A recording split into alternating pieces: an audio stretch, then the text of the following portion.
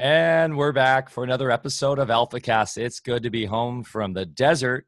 Just got back from Joshua Tree. Alpha Vedic was involved with an amazing event over the weekend, Music and Sky and the Reunion Summit. It was a long one. My voice is actually a little crackly still from it, but just wanted to say thank you to all of the community who came out and supported us for this amazing, just show-stopping, revolutionary event we were involved with. We curated all the workshops and speakers there. And mad shout out to Matt and Owen, Josh, everybody who was involved, the principals in they had the cojones to do this when nobody else would. And guess what? It went off without a hitch. It was perfect. No issues. We oversold the event. People just were vibrating on a higher dimension by the second day. It was like we were in 5D already. Things that we wanted manifested like that. It was just quite the event. We're going to do a full, I'll do more of a summary of it, Bear, when we do our talk next week. We have our own talk next week, so I can take a little more time. I don't want to take too much time from our guests today, but I did want to just thank everybody who came out and supported us and enjoyed the weekend out in the desert. I want to give a shout out to Garth and Garth's Boulder Gardens too for allowing us to use that venue. It's just absolutely stunning place of healing and togetherness, and we really got grounded in nature and community out there, and just it was just overwhelming, the amount of support and love that was flowing through those desert rocks out there. So thanks again, everybody. And if you want to have more, know more, we're going to develop the Music and Love site to have a lot of content on there. So Music and Sky, musicandsky.com. And then, of course, the Reunion Summit will be coming out of that. And we have a number of workshops and speakers that will be, it'll be going through the summit. So James Maskell, Dr. Melissa Sell, Hang the Banksters, Troy Casey, who else? Dr. Edith Ubuntu Chan, myself, Josh Del Sol was there. So many amazing speakers and people there. Justin Franson did an amazing job. And so this will all be going out to the world as we really push the envelope in terms of health and freedom and sovereignty. Every topic was cutting edge, on like the forefront of the cutting edge of where we need to be going, from new Germanic medicine to common law, status correction stuff to, I did a talk on the new holistic economic model of decentralization. It was really exciting. And I can't tell you how many people left saying, I'm quitting my job. I'm going to get reconnected and find something that I'm passionate about in my life. And that was an amazing takeaway. So once again, thanks to everybody who came out. It really was a game-changing event, and we appreciate and we love you. Today, we are jumping back into what we do best, which is AlphaCast. I've got Dr. Bear Lando here, and we've got returning to AlphaCast for an exciting part 2 of the discussion is Don Lester and David Parker coming to us live from the UK. Don Lester and David Parker, of course, are well known for their amazing book, What Really Makes You Ill, Why Everything You Thought You Knew About Disease is Wrong. What a volume here of just amazing information and research. Just to give you a little background, if you're not familiar with them, Don Lester and David Parker have backgrounds in the fields of accountancy and electrical engineering, respectively. These fields both require an aptitude for logic, which proved extremely useful for their investigation that has involved more than 10 years continuous research to find answers to the question, what really makes people ill? Free from the dogma and biases inherent within medical science, their logical approach to investigation allowed an unbiased discovery process to reveal the flaws within the conventional illness and disease mindset that is promulgated by the medical establishment. The results of their investigation are revealed within their book, What Really Makes You Ill, Why Everything You Thought You Knew About Disease is Wrong. Don and David are returning today for an even deeper discussion as we kind of dive deeper into education and just everything involved with the current Cerveza hoax and all that jazz. How are you guys doing today, David and Don? Yeah, fine, thank you. We're very good, thank you. And great to be back to speak to you guys again. And there's Bear. How you doing, sir? I'm really pissed off today. How are you doing, Michael?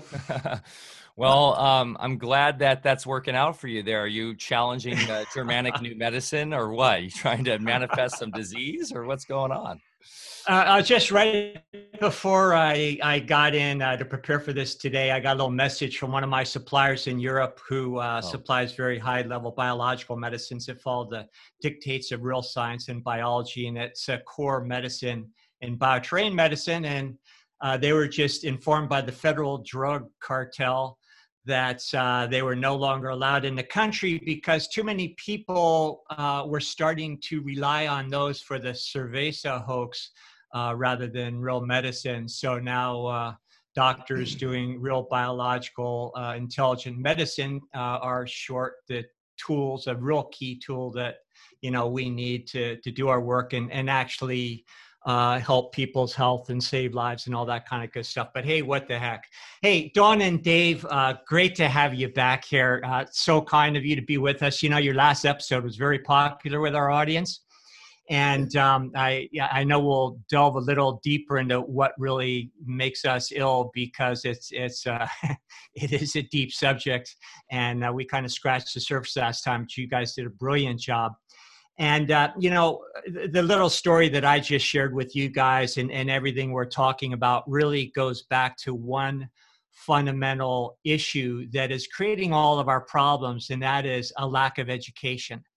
Along with lack of education, I guess you have to throw in just gross, overt propaganda in there at the same time. And of course, the media, the education system is keeping the populace in a state of mind that allows them to sell their wares and gain greater and greater control.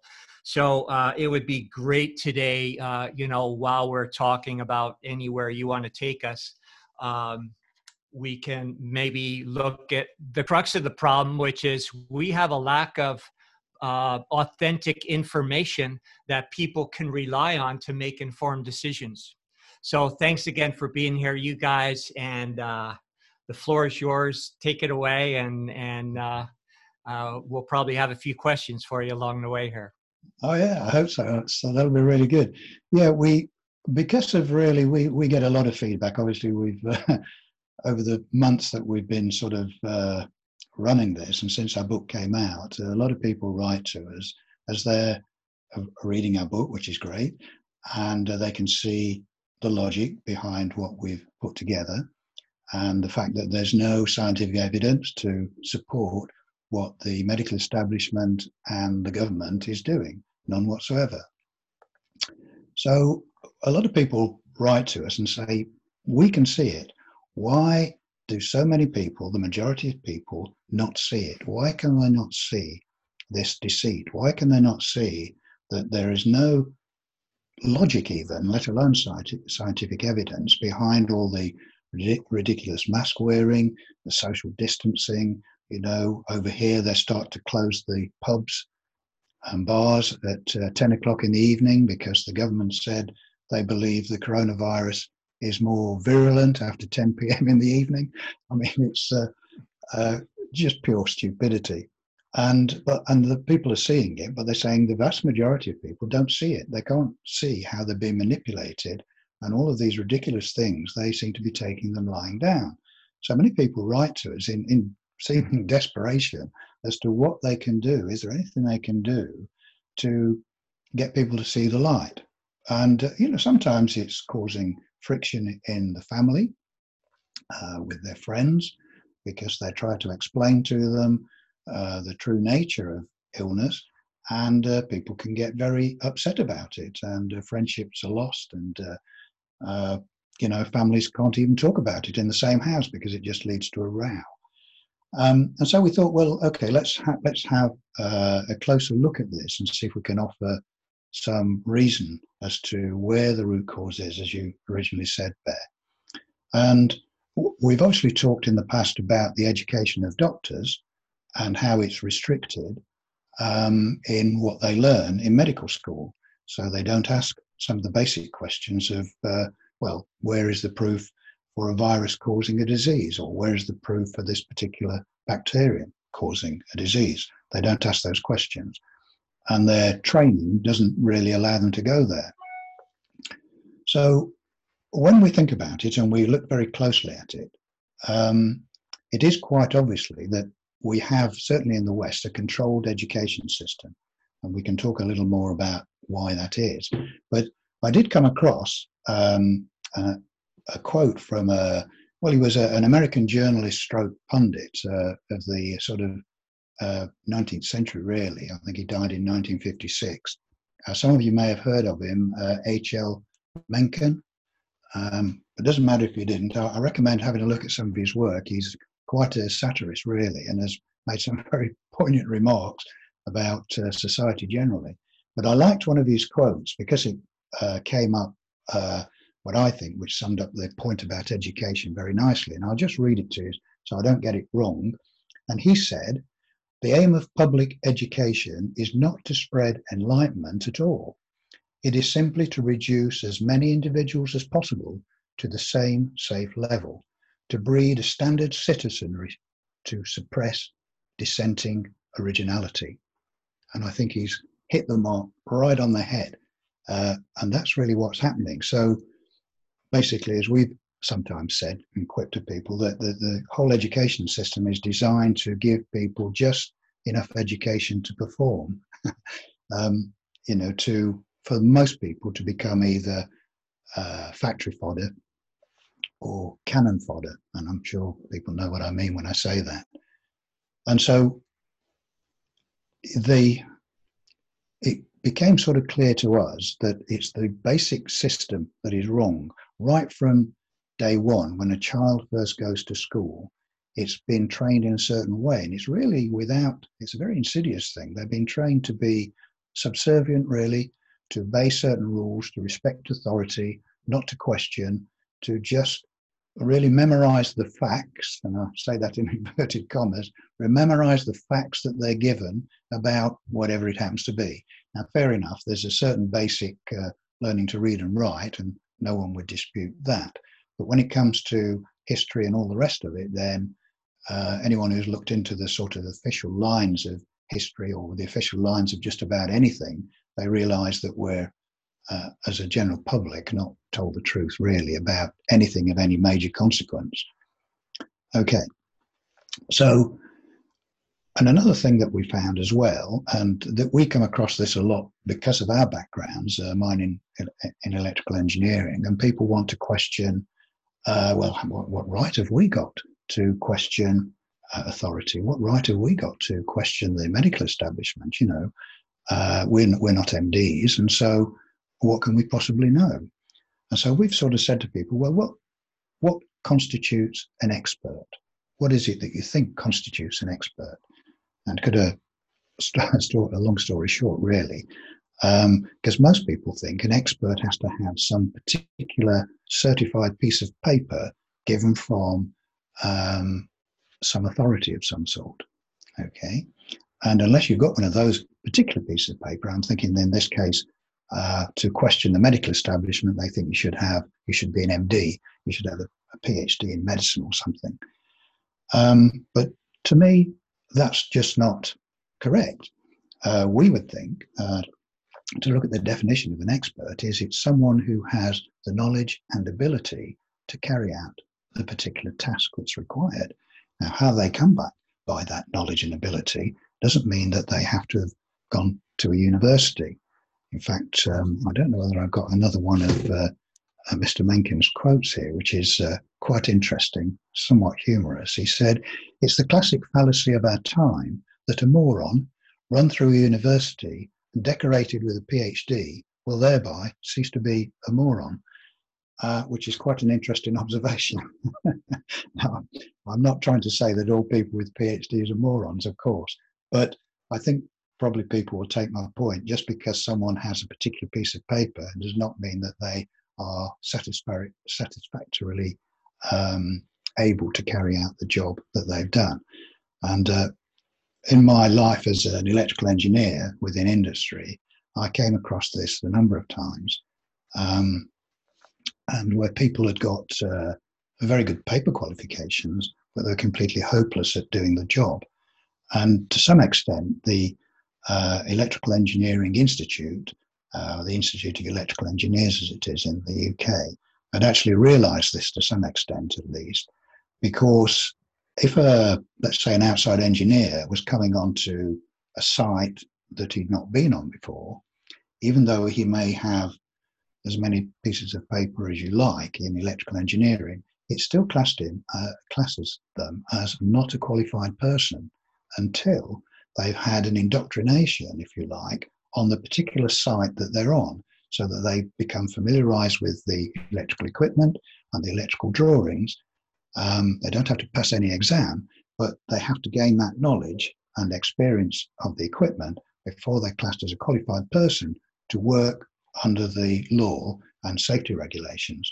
So at least to some extent, they're recognising what a true qualified person is. Nothing to do with the certificates. It's the ability to do the job.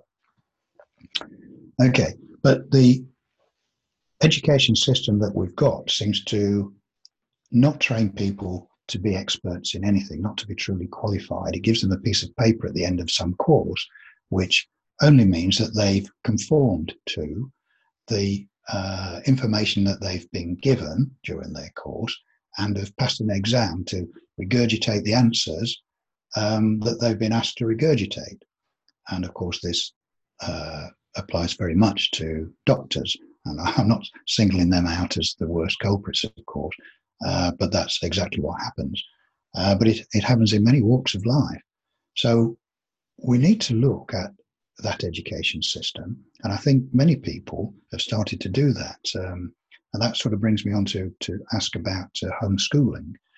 Now, I think it's becoming much more popular in the States. We have it in the UK, but it probably not so much as in the States.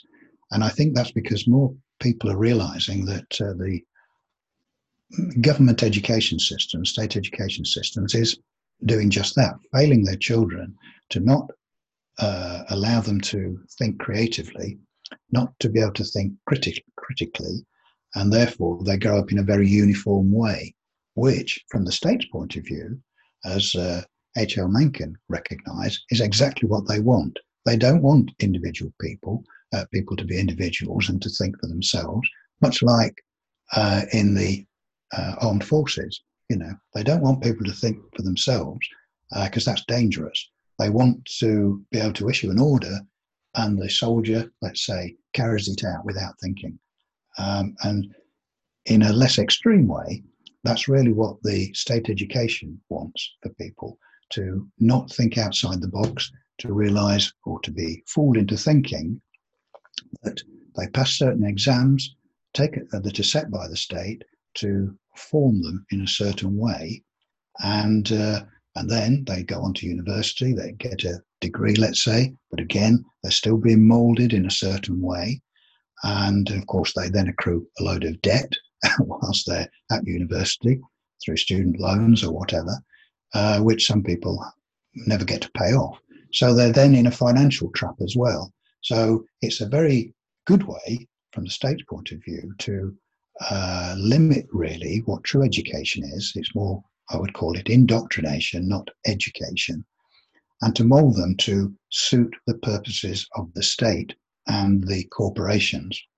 Okay, so homeschooling is anathema to the state because it can produce individual people. It can produce children who can grow up to think for themselves and to question the way of the world. And they soon start to see that the way the world is organised is to benefit the few at the expense of the many. And the many are, of course, all of us, and we benefit these few by the high rates of tax, and basically we're sort of worker bees for the system. And it's only when people don't really think outside the box, they think that's the normal way of things. But people who become individual and start to think for themselves and think in a more critical manner, like ourselves, if you like, we can see that this is not a good thing. And this is a type of, it's slavery, it's imprisonment. So we need a different education system. And one way to get that is to take people out of the current education system and to educate them in a different way, to educate them in a better way.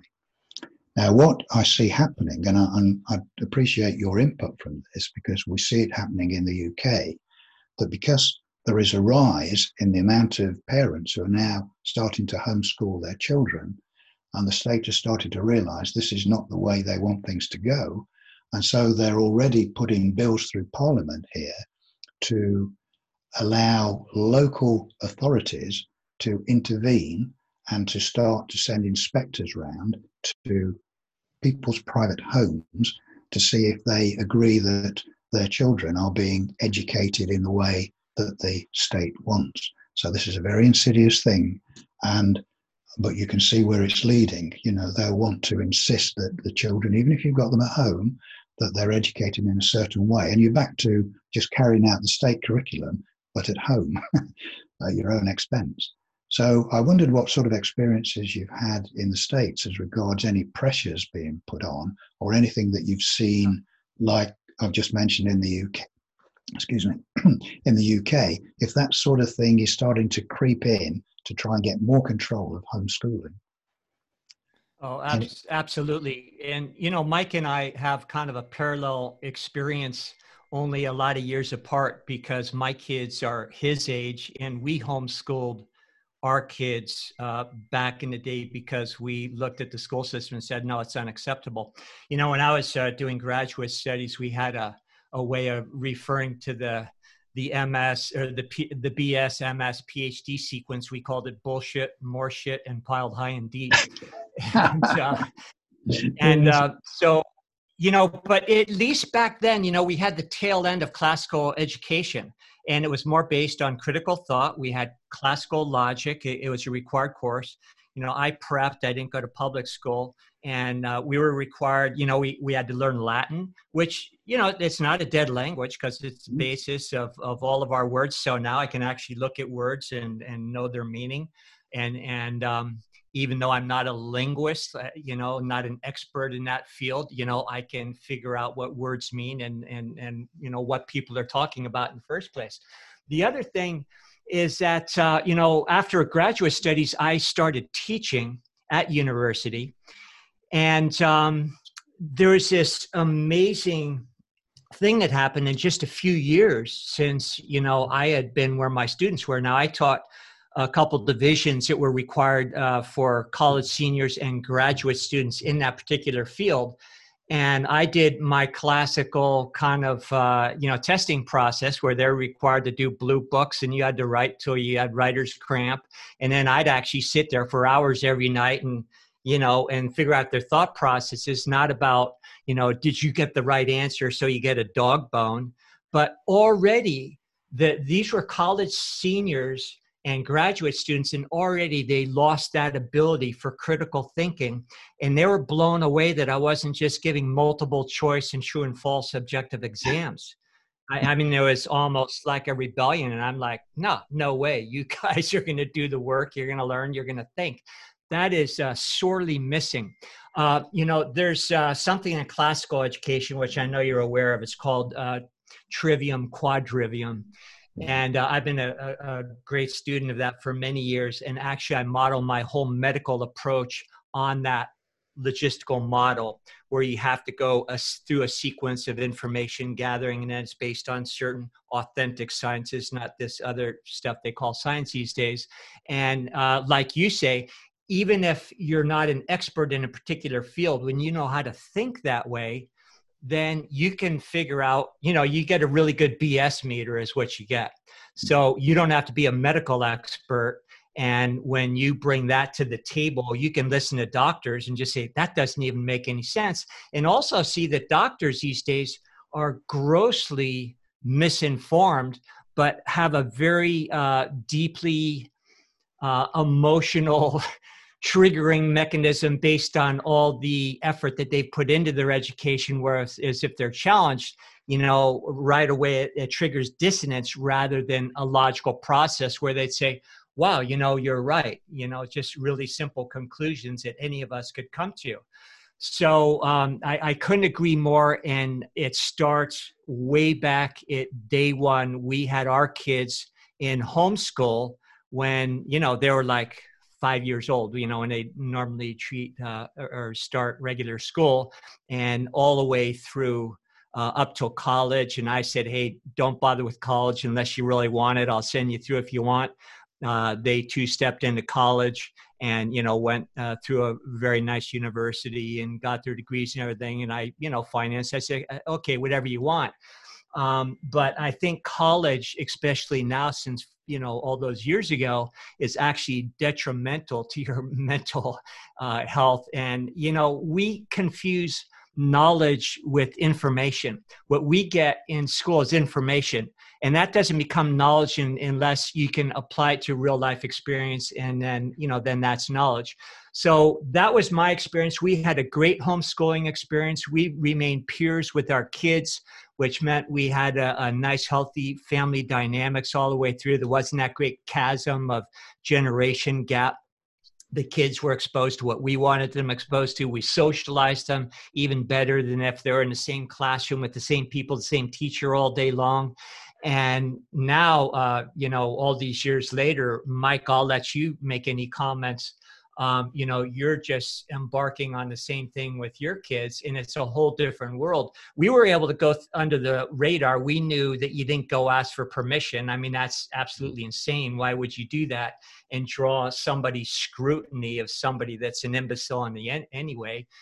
Now, Mike's in a situation, and people of his generation, where if they want to do that, there's a lot more, Gestapo behind this system that actually goes after homeschoolers and people like that and considers them domestic terrorists or something.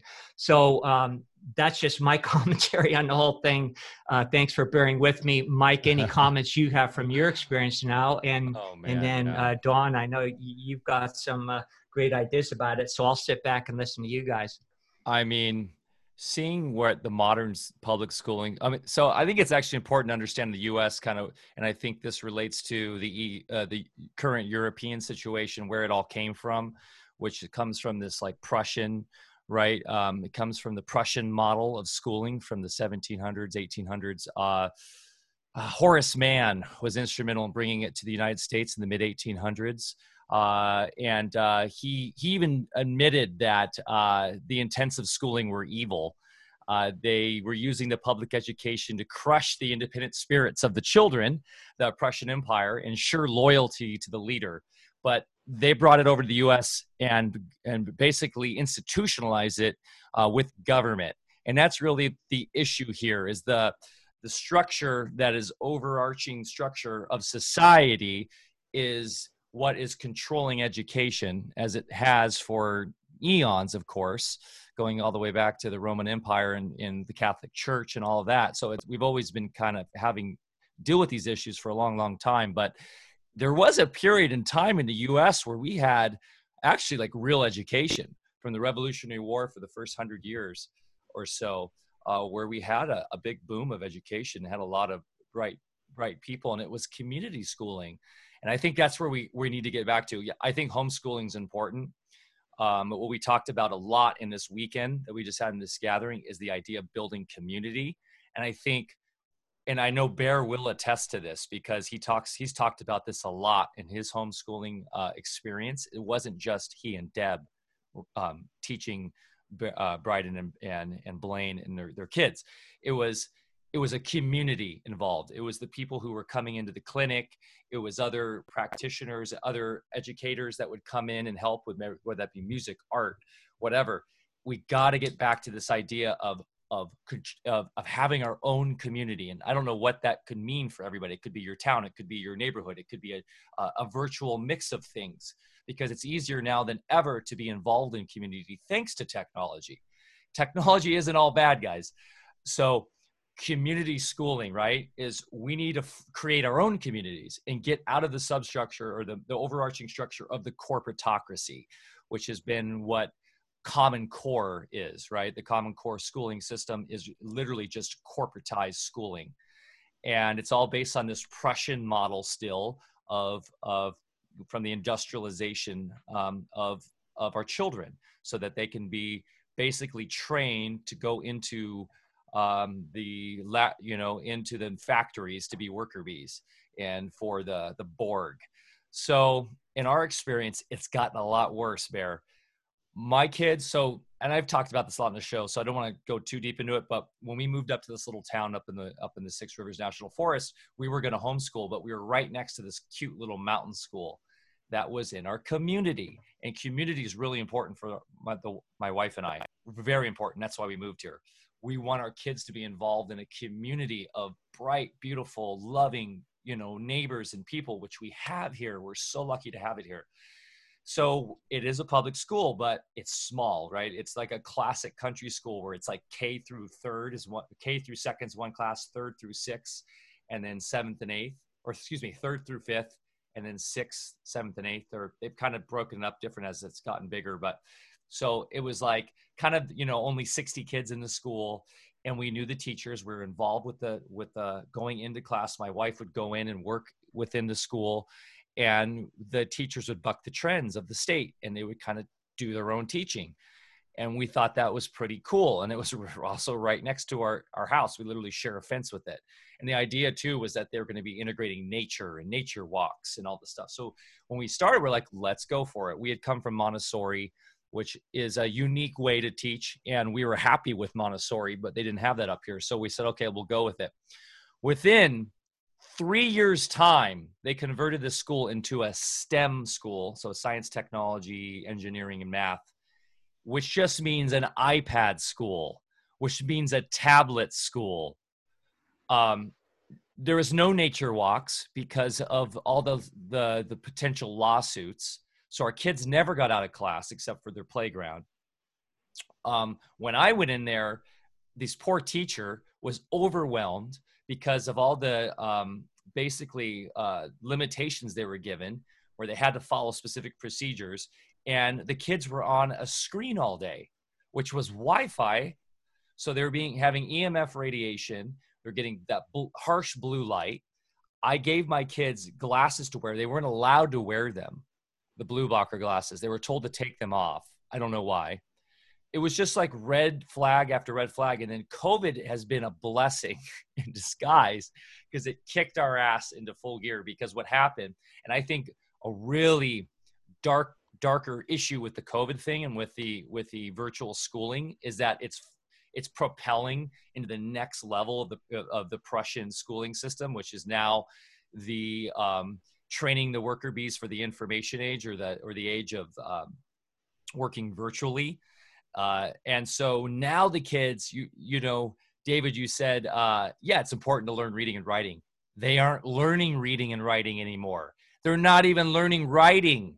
My kids weren't learning cursive. They are not teaching cursive anymore in school. They're barely teaching printing. They're now regurgitating. So it's even worse. So we were going to give the school one more shot.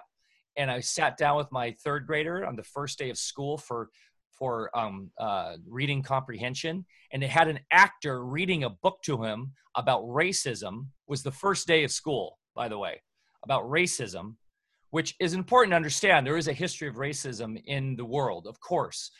Humans are humans and there's oppressive systems. But the first day of school, the agenda is just so obvious, right? It's just like, come on, man.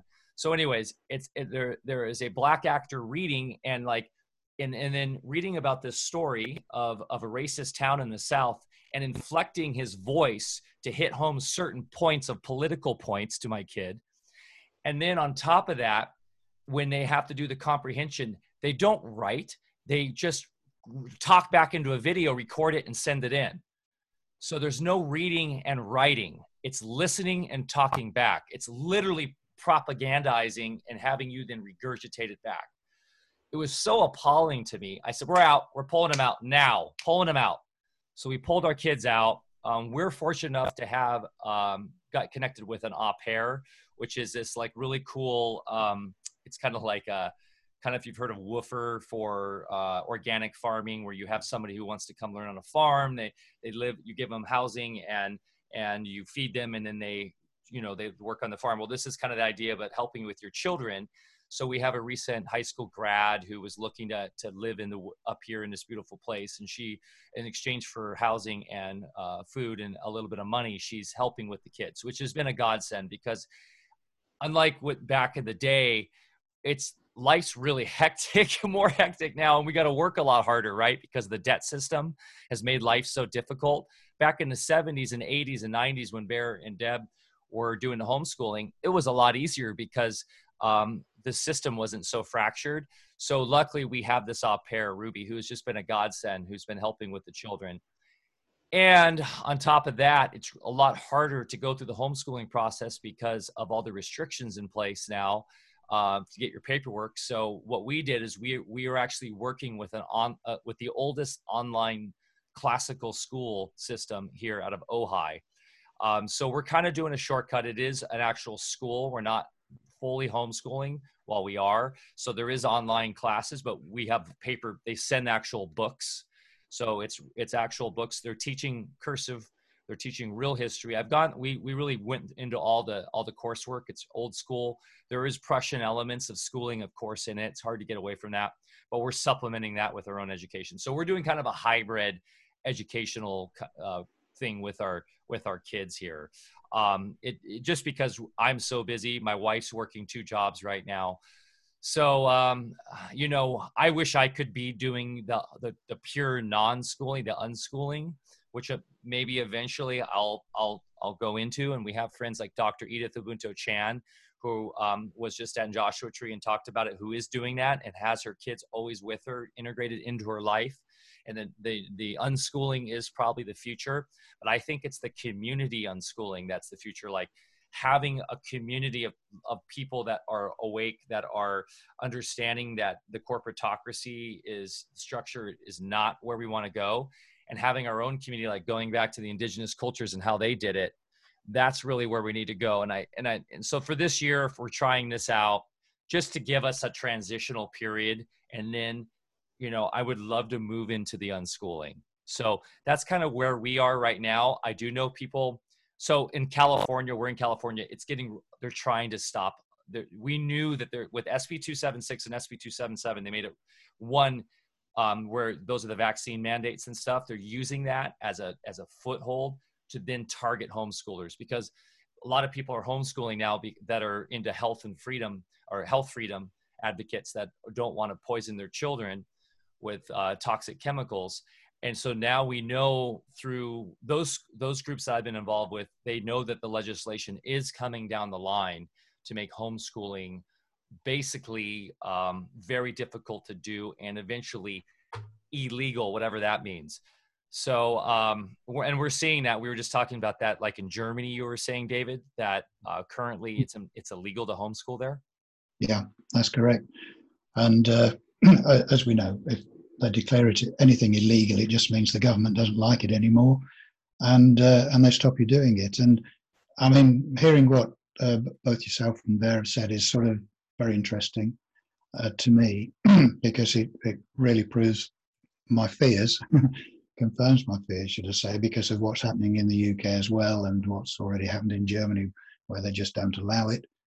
And we have to ask ourselves, why do the state take such a drastic interest in the education of children? And it brings me right back to where I started, where they want to control that, because it's a type of mind control to form each generation to conform and to only believe certain things, and to work for the state and for the corporations.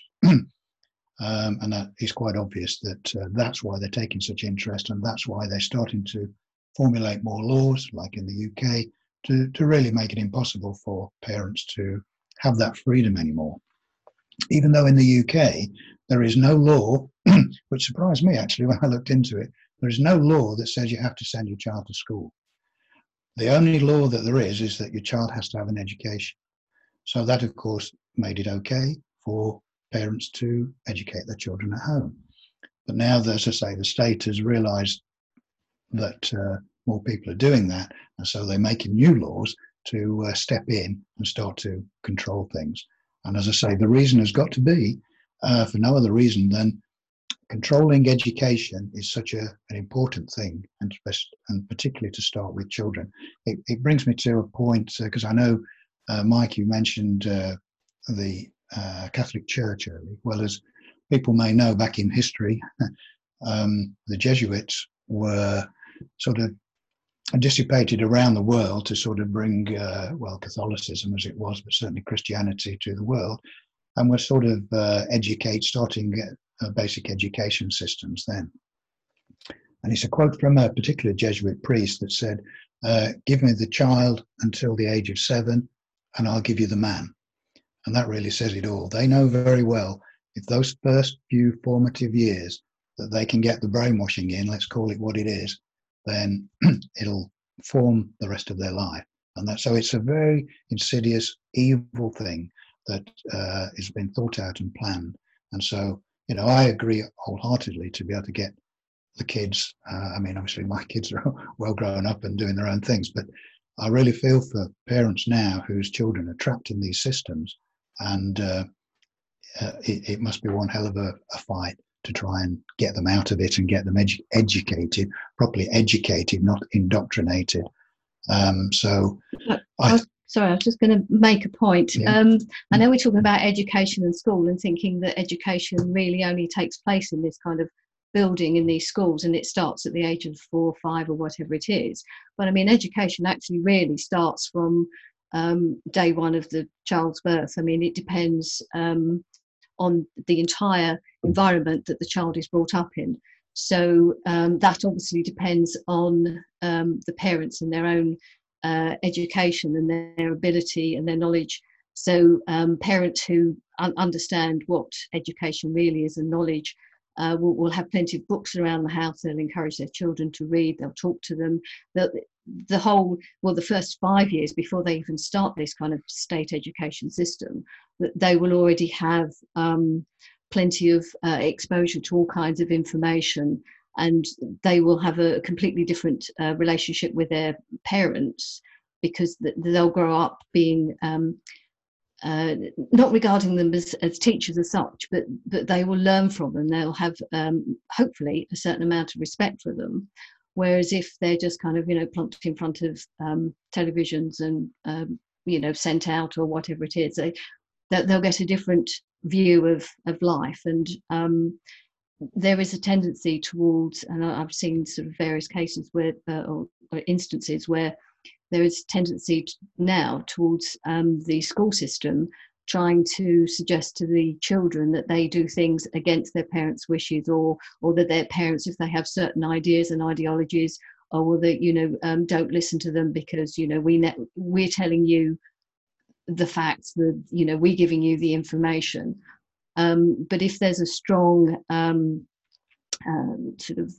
sense of what's really going on, and there's a strong sense of what education is and how to bring up children from the very early years, then those children are less likely to be influenced by what the teaching system is trying to indoctrinate them into, sort of brainwash them. So again, sometimes when you look at how the education system's been going for so many years, it's almost amazing that anybody actually can think for themselves anymore. And so that's fortunately there have plenty of us have been able to sort of see through it.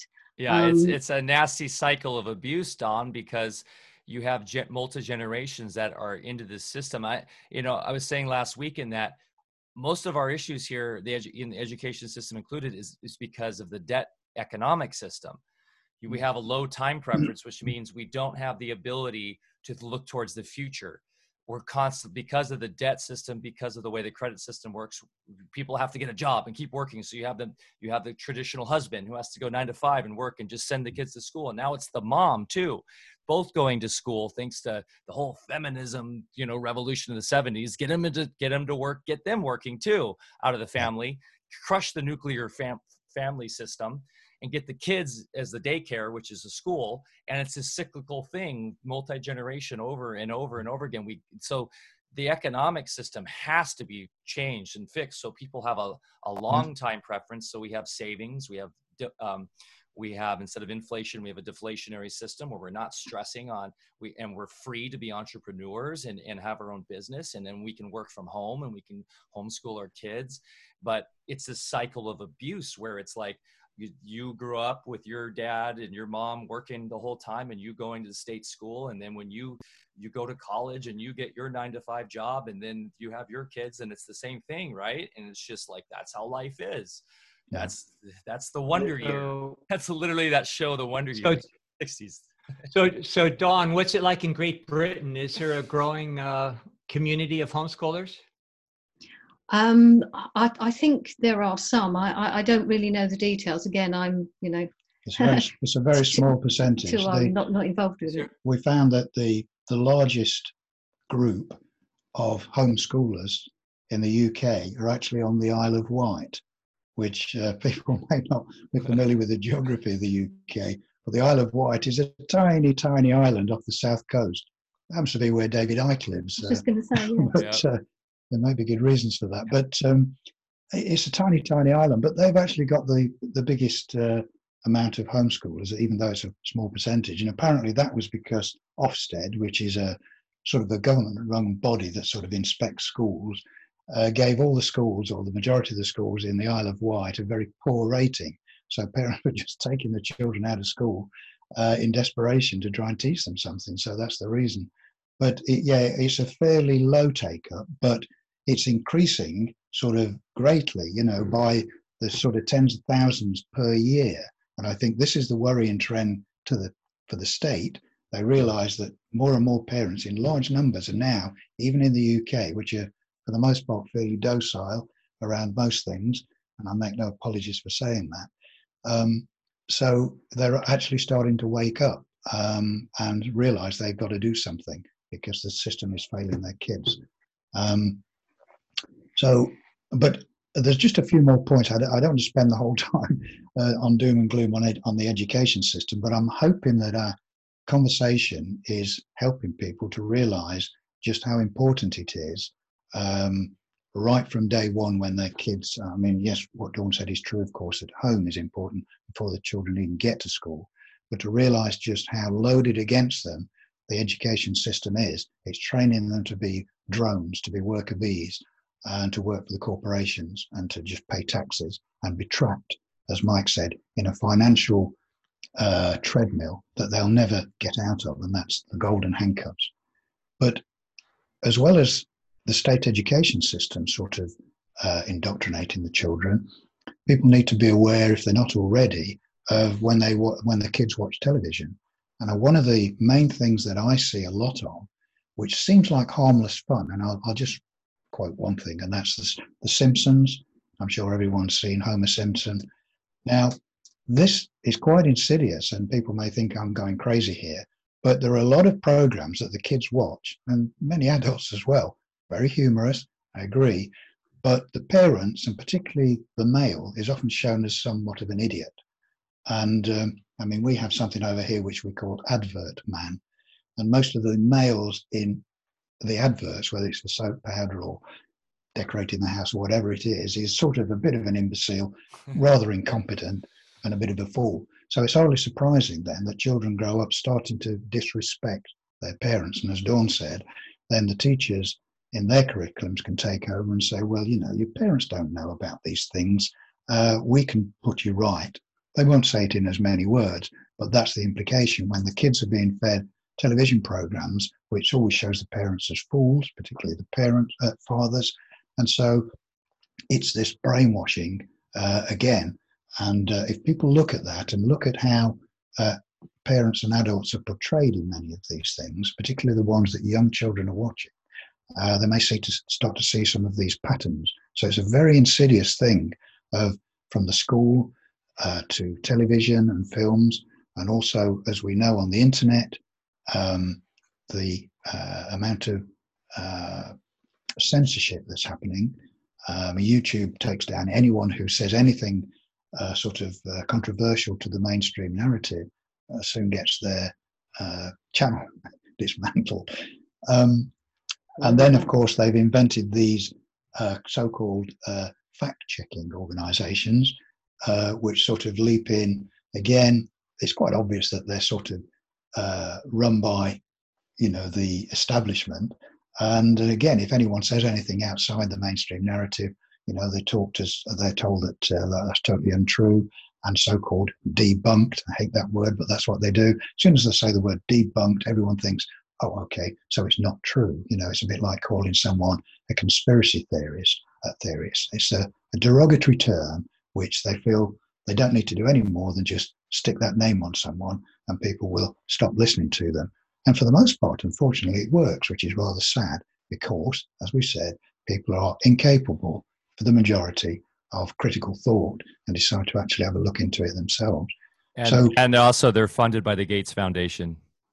Well, isn't everyone that's not sort of on our side, if you like, seem to be funded by the Gates Foundation? Well, Don, and David, Don, but you might have an answer to this because kids need entertainment, right? I mean, that's important, but I mean, obviously going outside and all that's important. We talk about that all the time, but are there things that they can read and wholesome things to watch and stuff that you guys could recommend and that have, values and aren't just like propaganda? It's very, very difficult. I mean, there are some, even in nature programs, and I mean, I'm sure you've all heard of David Attenborough. Yeah, you all know David Attenborough. I mean, he's sort of worshipped as a god over in the UK. He's been around forever. He's about 90 years old now, and he used to do wildlife programs, and very good they were too. But he's been sort of co-opted into this global warming, or now as they call it, climate change, because they realised they couldn't prove that the planet was actually getting warmer, because it's obvious from the science that it's actually getting colder. So they had to change it from global warming to climate change. Well, no one's going to dispute that the climate changes, but they've got David Attenborough, the sort of national treasure, on board, who then is sort of spouting all sorts of ridiculous things about the causes of climate change. For most of it, it tries to be blamed on CO2 emissions from householders with their cars or whatever, which again is nonsense. I mean, anyone who looks into it realizes that CO2 is a very necessary thing. Plants love it. Without it, they'd all die. And when you look at the science and realize that the Al Gore so-called hockey stick graph that he put out all those years ago is a complete load of nonsense, a complete fabrication. But I won't go into all of that now.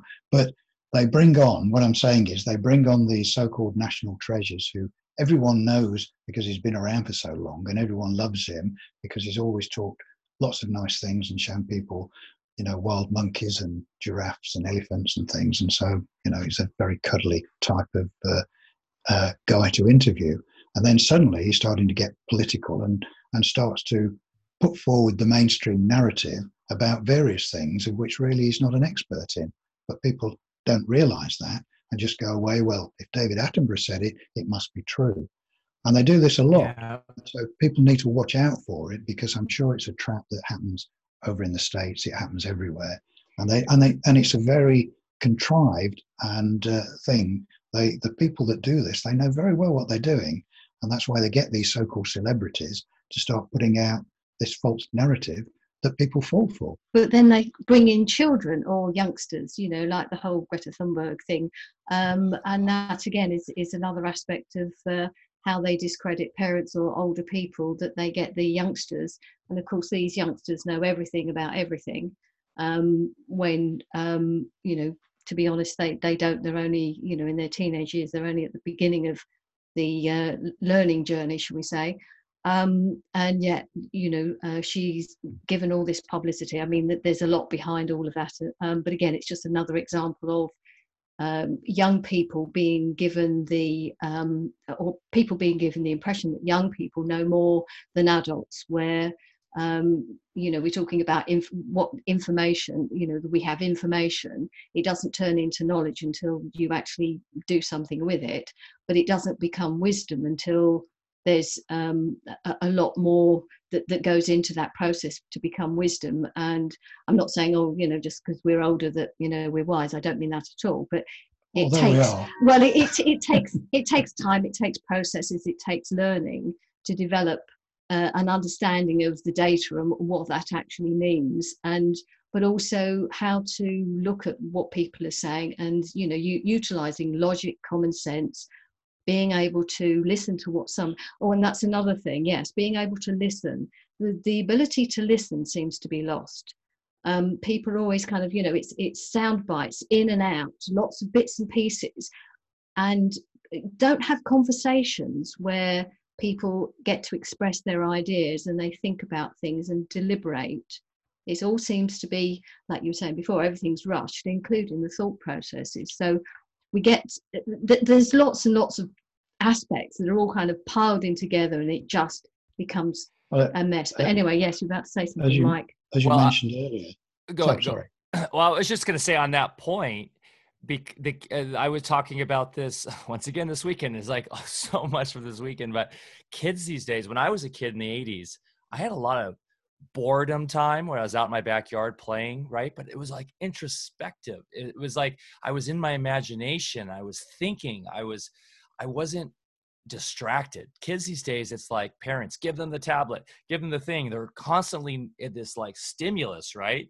And they don't have that introspection. They're not listening to themselves. They're not listening to their own inner voice anymore. So anyways, David, what were you going to say? Yeah, I sort of lost my train of thought there, but yes, it's they lose the ability for creative thought. Quite right what you say, because they have no introspection. They have no real creativity. It's all forced upon them. It's even the sort of out of school activities. It's well, we'll go to ballet lessons, we'll go to a sports day, we'll go play soccer, we'll go and do boxing, we'll go and do. And parents they're all organised by adults, and there's no sort of imagination time for children. So slowly, they lose that ability. They are waiting for the next bit of stimulus, usually from a piece of electronic equipment or the television, and there's no game playing anymore. There's not the social interaction and imagination between other children. In our days, you'd probably form a little gang, and you'd go out into the woods and you'd make catapults and build camps, and it's all coming from your own imagination. And that doesn't happen anymore. It just doesn't happen. And there's all sorts of excuses made as to why it doesn't happen. Oh, well, we're afraid that there's going to be a paedophile around the corner, or some excuse. Well, there's ways to do these things, but the kids are never allowed to make things up for themselves and play. And that's a great detriment. And of course, with this COVID nonsense, where they're actively keeping families apart, they're keeping this social interaction down to an absolute minimum. And if you do get to socialize with someone, you want to wear some hideous mask or something. I mean, obviously Dawn and I flatly refuse to do any of that. And we sort of wait for people to challenge us when we go out and in the shops or whatever. And strangely enough, no one does. Maybe I just look too big and ugly or something, but they just leave us alone, don't challenge us. So, but most people don't, they're terrified, and I just sit in completely bemused by all these people wearing masks all the time, even in places where the little regulations don't even tell them to. Still in the UK at the moment, you don't need to wear a mask, according to the government. You don't need to wear a mask in the street, only when you go into a building. Okay, but there's vast amounts of people that are wearing masks in the street, so they're making their own rules up and putting masks on when no one's actually told them to, which just makes the whole thing even worse. And you feel like going up to people and saying, "Why are you wearing that? No one's told you you've got to wear it in the street." But I haven't time for all of that, of course, when there's hundreds of people doing it. So it is a very sad thing, and why. I've spent quite a lot of time talking about how people are educated and where all this information is coming from, and the way that the establishment has taken control of education right from day one when kids go to school, through everything they hear, see on the television, and the way they're distracted, as you say, and they've taken away all of those joys of life, of growing up for children to develop imagination and creativity. And it comes out in language as well, as Dawn was saying, you get text speak, So or on Twitter. You know, you can't even form a proper sentence on that. I mean, I don't use it, of course, but no one could write something. You know, if you wanted children to write a meaningful essay about something, I think most of them wouldn't have a clue. You know, unless they could download something from Wikipedia. You know, they have no creativity, no poetry in their life. You know, it's ironed out. Do they even read books anymore? I mean, you know, with all the lockdown, you think, you know, everyone's got plenty of time on their hands. But I wonder how many people have been reading more books. Hopefully a few of them, but you know, it's a great opportunity to really study and learn. But do people read books? And I mean, well, I'd like to think some people read books. But there's a note of warning I'd like to mention about books, because I see it an upcoming danger where, because I know Google said this some years ago, that their idea, their dream, if you like, they wanted to have all books digitized. Okay. Now, you can see where that's going to go, can't you? You know, if normal hard copy books start to disappear and you've only got digital versions of everything, it's so easy for that to be tampered with. No matter what the author put in it or what the original writer, it can be tampered with. And so you can see where that's going. So it's something to really watch out for, particularly as Google are involved in it. Yeah. An example, sorry, it might be a bit sad. I was looking at a Charles Dickens book. I had them in the past, but I was kind of thinking, oh, it'd be nice to actually have physical books. And I was looking at a review of one of them, and somebody, one of the reviews said that it can't have been an original because somewhere in the early stage, it was actually one of my favourite books, I think it's Bleak House, but where there was a reference to something to do with video games. So that's it. I mean, there's no way that Charles Dickens would have. Yeah, exactly. So that's that's an example of what David's saying, that, you know, they've started to edit Charles Dickens, which to me is just dreadful, because, you know, I mean, and again, that's this kind of literature that people say, oh, well, it's, you know, it's all too long, there's too much description. But I mean, that's where you get the essence of the times, and you get the real sense of how people lived by reading those paragraphs. I mean, I know, you know, maybe he had his own sort of biases or whatever, but you still get a sense of how people lived, and you get pulled into what was going on, and you really get a sense of it by these long, as some people say, boring, descriptive paragraphs. But you know, you can actually, well, we learnt quite a lot about how people lived in the 19th century in this country through his books. You know, the poverty, but also how what they, yes, exactly, that was the point, what they ate, you know, their diet, because they're quite descriptive of you know, what the people were eating and how they were so poor that they could, you know, they're only eating a sort of bit of bread, and occasionally they could afford a bit of meat or something, because, you know, back then that was thought to be what people ate. But it really gave us quite an insight into the diet of those times. So again, not just a piece of fiction, not just a story, there's so much more, but also you get the sense of the language, you know, the English language, and the you know, the depth and the vocabulary by reading, and the cultural matrix of the entire era. And, you know, kids used to read Dickens when they were like 7, 6, 7, 8. Now most high school students couldn't read Dickens. They don't have the concentration for it. It's there's a time in America where, you know, first of all, you had the family dinner. That doesn't happen anymore. You know, I grew up with that. And at dinner time, you'd actually kind of stand up when it was your turn with the rest of the kids and have to recite classical literature of some type. And then you'd sit down, and then your brother would take their turn. And, you know, that was kind of common. And there's a very well-known example from a school in Kansas in the 1800s. They have posted an exit exam for 8th graders, 1800s. And the vast majority of not just college graduates, but graduate students in college can't even come close to passing that exam anymore. It's incredible. I actually took it myself. But kids were smart. That was 8th grade level. But So as we're having our discussion here, I'm beginning to suspect that maybe education should be considered when we ask the question, what makes us ill?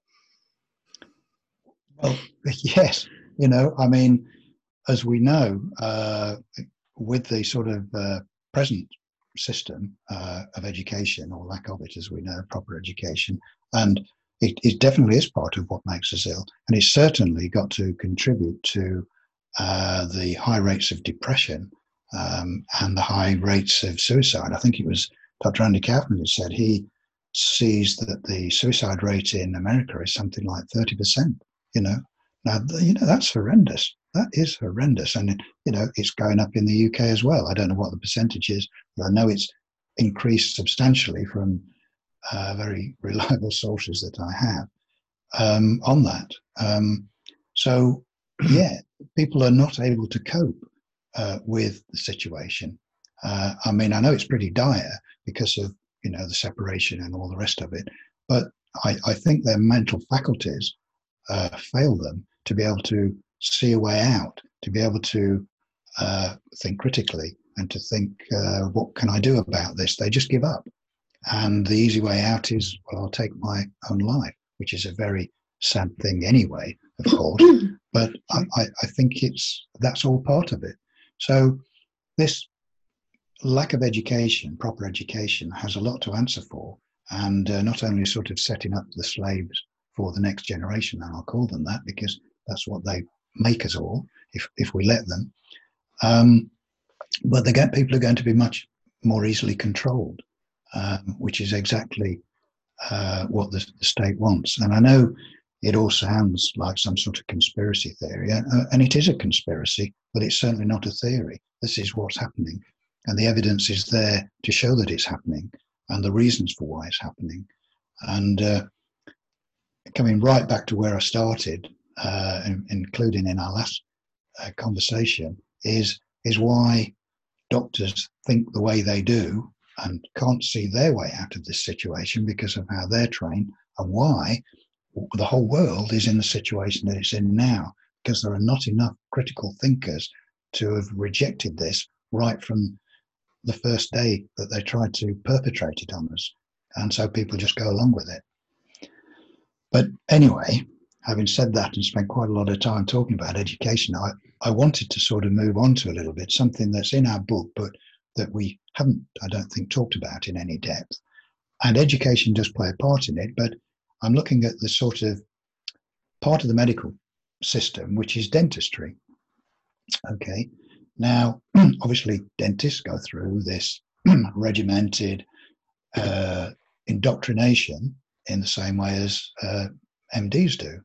And, I was quite surprised, well, not really, to see that the vast majority of dentists have no idea what's in the amalgam fillings that they stick in people's mouths. They don't know quite what all the materials are, and they have no idea what impact those toxic materials, toxic metals really, are. Now, I think most people probably are aware that in amalgam fillings, mercury's in them for a start, but there's also copper, tin, silver, and zinc, and with a 50% liquid elemental mercury. This is what's in amalgam fillings. Now, you think if ever you wanted to put a cocktail of toxic metals together, that would be it. But then to actually put them in people's mouths, you think, if you'd never heard this before, you'd think, this is some sort of joke. Surely you're not going to put that in people's mouths. Which is proof that doctors have lost the capacity to discern. If you take the amount of mercury in one silver filling, which they still use in some offices, and you put that in a 10-acre lake in America, the EPA would have to close it down and consider contaminated. Then the same dentist, will say, oh, well, it's safe because it's bound in silver. It's like, well, in high school chemistry, do you ever remember something called half-life, which means, in about 10, 15 years, all the mercury is going to vaporize into your system anyway? I mean, it's so incredible. And, we're talking about doctors' education. And that goes across the board. It's not just medical doctors.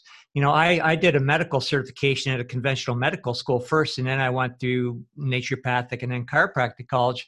And when I did my boards, you passed, you had to, you know, be responsible for the same equipment, the same information across the board, you know, at all three schools. So it's all been standardized. So the average naturopath out there is doing, you know, is in the same box. And maybe the only difference is they'll throw some herbs at you and do things a little bit less toxic, but it's the same misinformation, the same superstitions, and they keep people in the same fearful mindset. So, you know, we have a lot to clean up in alternative medicine as well, especially in alternative medicine, because we should know better. Yeah, I mean, so what we've got with, just to continue with dentistry, is that they're still putting these toxic materials into people's mouths. And I remember once I've spoken over the years briefly to several dentists and sort of challenged them with this as to why anyone ever thought that was a good idea. And obviously they get very cross about it and, you know, almost chase you out of the surgery. So it's, you know, not something to mention to a dentist while you're sat in his chair. I would recommend that's not a good idea while he's drilling in your teeth. If you ask him why he thinks it's a good idea to put mercury in your mouth, he's liable to pull all your teeth out. No, I jest, but it's just incredible that, as I say, most dentists don't know this. Now, we, as part of our sort of studies on all of this, we spend quite a bit of time looking at dentistry, of course, and the toxins that are used and the techniques, and we came across some quite interesting information, not least of which was to realize that there is no safe level of mercury. You know, as you say there, you know, they'll try and tell you, oh, it's very small, there's not really much at all, and then it's probably all gone in no time. Well, that's just not true. There is no safe level, and you've got that in your mouth. But one of the really interesting things, which, and as an electrical engineer, I'd not considered it before, and until it becomes obvious once you know about it, that you've got these dissimilar metals, okay, in your mouth with an electrolyte, which is your saliva. So effectively, you've got a little battery in each of your teeth, wherever you've got an amalgam filling. And this is absolutely true. And these little batteries are putting out an electrical charge, which actually starts to interfere, it's in your mouth, is interfering with your brain, you know, and the very delicate circuitry. And this is something that most people are either not aware of or don't take into consideration. And what I can see, certainly, apart from, you know, that's just not a good thing anyway, I think the growing number of people who report tinnitus, for instance, you know, this whistling in the ear, much of it is probably due to these little electric batteries, and think of them as that, because that's exactly what they are, putting out an electrical charge in your mouth. So not only have you got the toxins leaking into your system on a regular basis, every time you have a drink or anything, you've got these electrical charges sort of disrupting your brain circuitry. So that was quite surprising. And of course, it became obvious to me as an electrical engineer. Once I looked at it, it became obvious. But there was one of the dentists that whose book we got, I think it was a Dr. Huggins, was it? Yeah.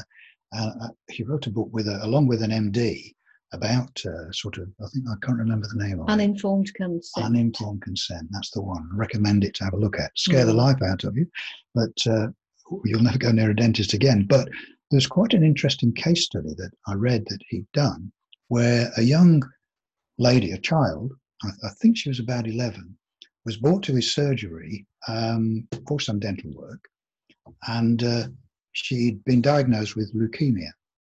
Okay. And he got permission from the parent to take all her amalgam fillings out, which they allowed him to do. And then he wanted her to be tested. And sure enough, her leukemia had disappeared. And the authorities said, oh, well, that's just a fluke, you know, it's some sort of remission thing or something. And he said, no, it's not. And to prove it, he said, and he did this, he put the fillings back. And sure enough, her leukemia came back. So happy ending to the story. He did take them back out again. And so she was okay. But that's quite surprising, I found, that something like childhood leukemia could be directly related to the amalgam fillings in a mouth. And I mean, to me, that's quite a conclusive proof. You can take them out, it goes, you put them back, and it comes back again. So I think dentistry needs much closer examination. And we talk about this in our book, of course, so I'm only giving a sort of a bit of a sketch over this, but it's a great source of very poisonous toxins into your body. And from an electrical point of view, it can be causing all sorts of problems that no one's been able to trace as to what it is, and it'll obviously vary with different people. And it could be all down to your amalgam fillings. So something to bear in mind. I know a lot of people have, over the years, have been aware of the dangers of amalgam fillings, of course, and they, just from the point of view of wanting the mercury taken out of their mouths. Now, to do this is a very tricky job, and not just any dentist can do it. They've got to have real special equipment to be able to make sure that as they're taking that stuff out, it's not just all getting ingested, and so you just get a big overdose of mercury while you're in the dentist chair. So it is a very tricky thing. But of course, some of the things that they then replace the amalgam fillings with, which are then not mercury, but some of the other stuff that they put in its place, when you look into it, is almost as toxic. So it's a very tricky and can be a very expensive exercise to try and sort it out. I just wanted to sort of put that up as a bit of a warning for people to be aware of that, because we talk a lot in the book as to where the various toxins can come from that are poisoning people's bodies, and people don't often think about their amalgam fillings. So that's the reason I sort of wanted to mention that, and particularly the strange case of the child's leukemia coming and going just by removing their amalgam fillings. Yeah, and one of the practice. Sorry, no, you go, Don. Go ahead. No, all I was going to say is just sort of as an amusing aside that they started using mercury. They replaced what they were using before mercury was lead. They were using lead in people's teeth. It was just, so it's just replacing one toxin for another. But it's just the idea, mercury is better than lead, and it was just that thought, just how much poison is used in the name of so-called health, and it just goes back so many hundreds of years that the whole idea of poisoning the body and with the idea that you can produce health is it's a fundamental problem, and that idea has to be taken away from anybody who wants to kind of improve their health. You have to stop the poisons. Mm-hmm. So there was just that point about with lead. So yeah, they don't have a very good track record, is really what we're saying in dentistry. Yeah. Sorry, you're going to say something. And I was just going to comment, in my practice years, we work very closely with a biological dentist because very often, we had a neurological based system where we could, follow everything to its conclusion, and very often it led to the teeth. And so we would have to, we actually were in pioneering circles of a lot of these ways to safely remove it, because you don't just want to remove it all at once. There's a proper way to do it. Otherwise, you risk greater exposure, and it might even be better to let sleeping dogs lie. But isn't it, the other comment I'd say is not only is it a poisoning to your physiology, but it's also an assault on your psyche. We have an innate intelligence at the cellular level. And when our body, our ecosystem is being flooded with those, mercury is probably the second most toxic substance on the planet. So when we're being assaulted in our internal systems with that kind of substance, there's something else that's going on at the psyche. It's considered warfare.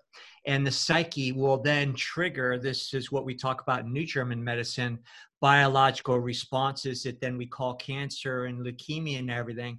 But when the assault is abated and you balance the bioterrain, then, diseases like what you're referring to, leukemia, goes away.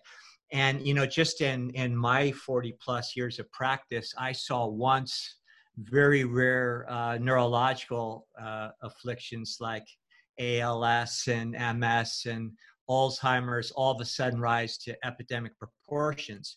And it's astounding to me that the response of the medical profession is to not even look at, well, what happened between then and now. It's like, well, we have some new promising drugs for Alzheimer's. Hey, that's it. What could go wrong, if we just poison you more with some kind of crap that doesn't even account for the reason why we got there in the first place. It's off the wall, ludicrous. And I just say, to all the doctors out there, get a clue. Because you're betraying people's trust, and you're being disingenuous in the practice of healthcare, period, if you're doing that kind of garbage still. Yeah, otherwise you're like me. I haven't been to a dentist in 20 years. 20 years when I found out about this, and I still have my retainer in from when I was in high school because of that. So it's like, and I don't try to tell my kids that, because you tell the kids, you take care of your teeth, go to the dentist. We've got a good kind of hybrid natural dentist, children's dentist we go up to in Grants Pass. But anyways, 20 years, because I haven't been able to really, they're hard to find, Bear. They're hard to find like a good natural dentist. Yeah, pretty much the same in the UK, because they just think you're cranky, you're some sort of crank if you would want to even bring these things up, or suggest it.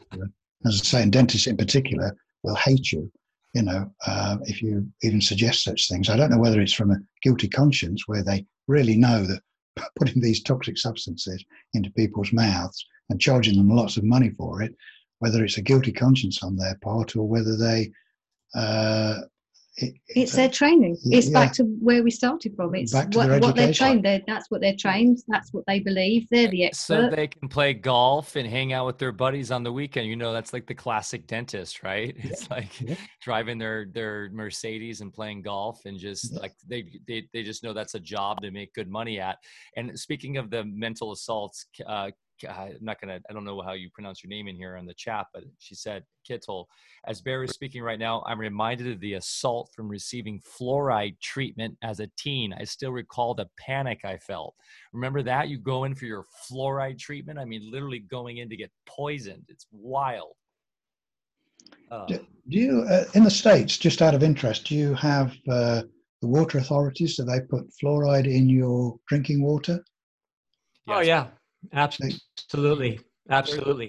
And of course that gets into more conspiracy fact, which is they know very well what it does. And it's, it's not just creating cancers and things like that in your body, but it's calcifying your pineal, shutting you off from larger bandwidths that would actually allow you to have critical thought and maybe connect with spirit in the first place. So, it's just an orchestrated assault on all fronts, including altering our DNA with the vaccines and everything to shut us off from our humanity. And that's the end game.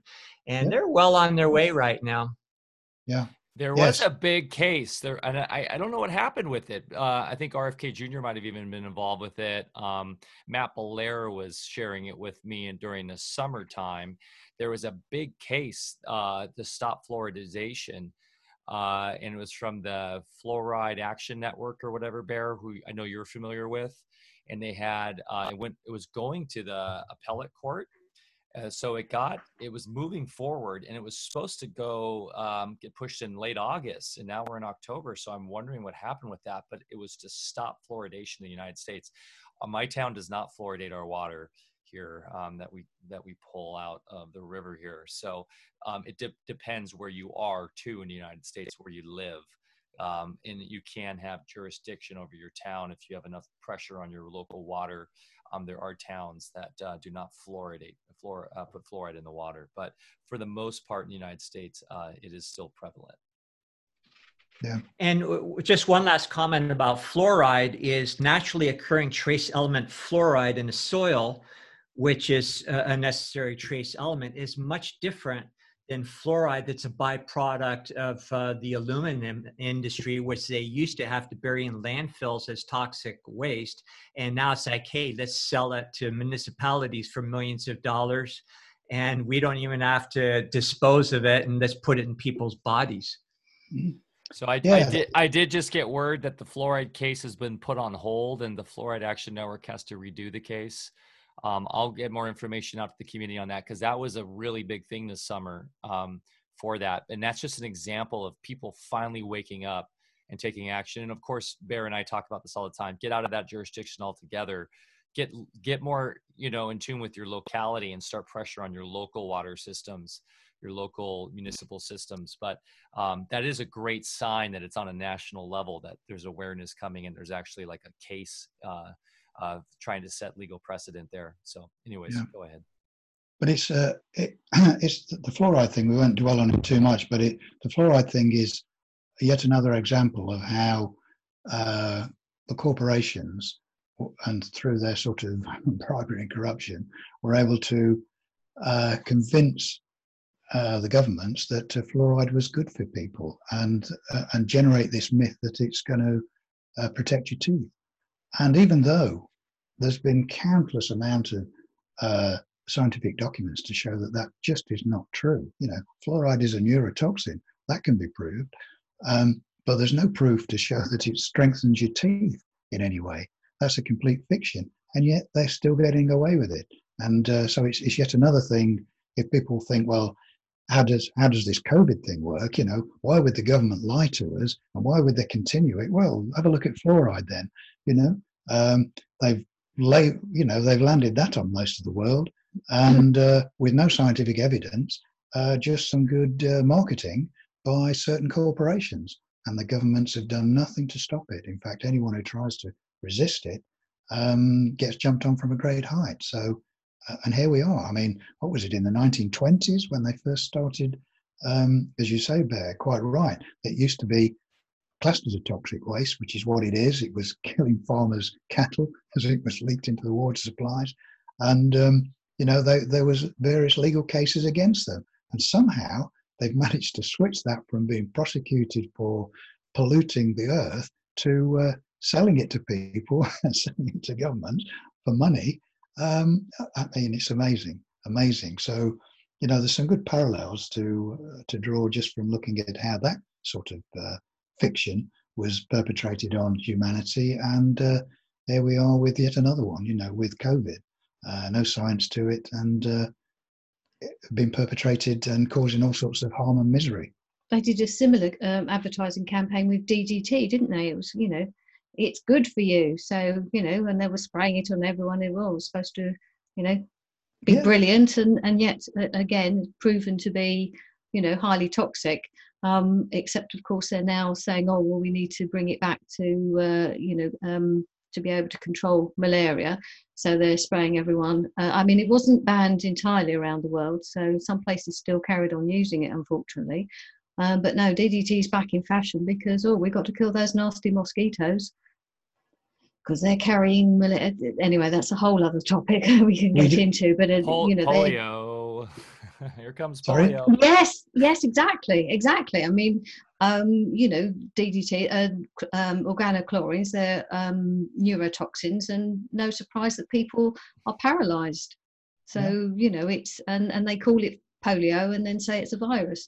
It's such a common playbook. It's been used time and time again, for, decades. Yeah. What really makes us ill? Corporations, evil corporations. I mean, that's that simple. The lies. Yeah, there's, I mean, I know we obviously hammer the medical establishment, and obviously quite rightly so, for the sort of lies that are perpetrated on people. And I just wanted to, I'm just looking at something here, and this was, people may have heard of the Lancet. It's a medical journal. It's the most prestigious medical journal in the UK. And they published an editorial. I think it was only, I'm looking, 2009, so not that long ago. And they were talking about medical research. And they'd said that about $160 billion is spent every year on biomedical research. Okay, $160 billion. Okay, and they say, this is their quote, but this huge level of expenditure is far from cost effective. And the editorial refers to a 2009 study article whose authors estimate that 85% of research is wasteful or inefficient. So 85% of $160 billion. Okay, so then, someone's paying. And meanwhile, they have the rest of us out here doing walkathons and wearing bandanas and doing cupcake sales to raise money for their research for the war on cancer. Yeah, I mean, they laugh their asses off at us because they can't believe how stupid we are. You can see why people refer to the masses as useless eaters. You know, it was Kissinger, I think, Henry Kissinger, who sort of coined that phrase. And you can see in that the utter contempt that they have for humanity, and why they think they should reduce the population of the world to, 500 million from the sort of roughly 8 billion that there is now, you know, so what's that, 95% reduction in the population. Horrendous. And it sounds like a joke, but these people are serious, you know. And this is some of the things that we try to get people to wake up to, you know, before it's too late. Because that's what's going on at the moment. That's what this is all in aid of, to really kind of ramp up the agenda and move it a lot faster.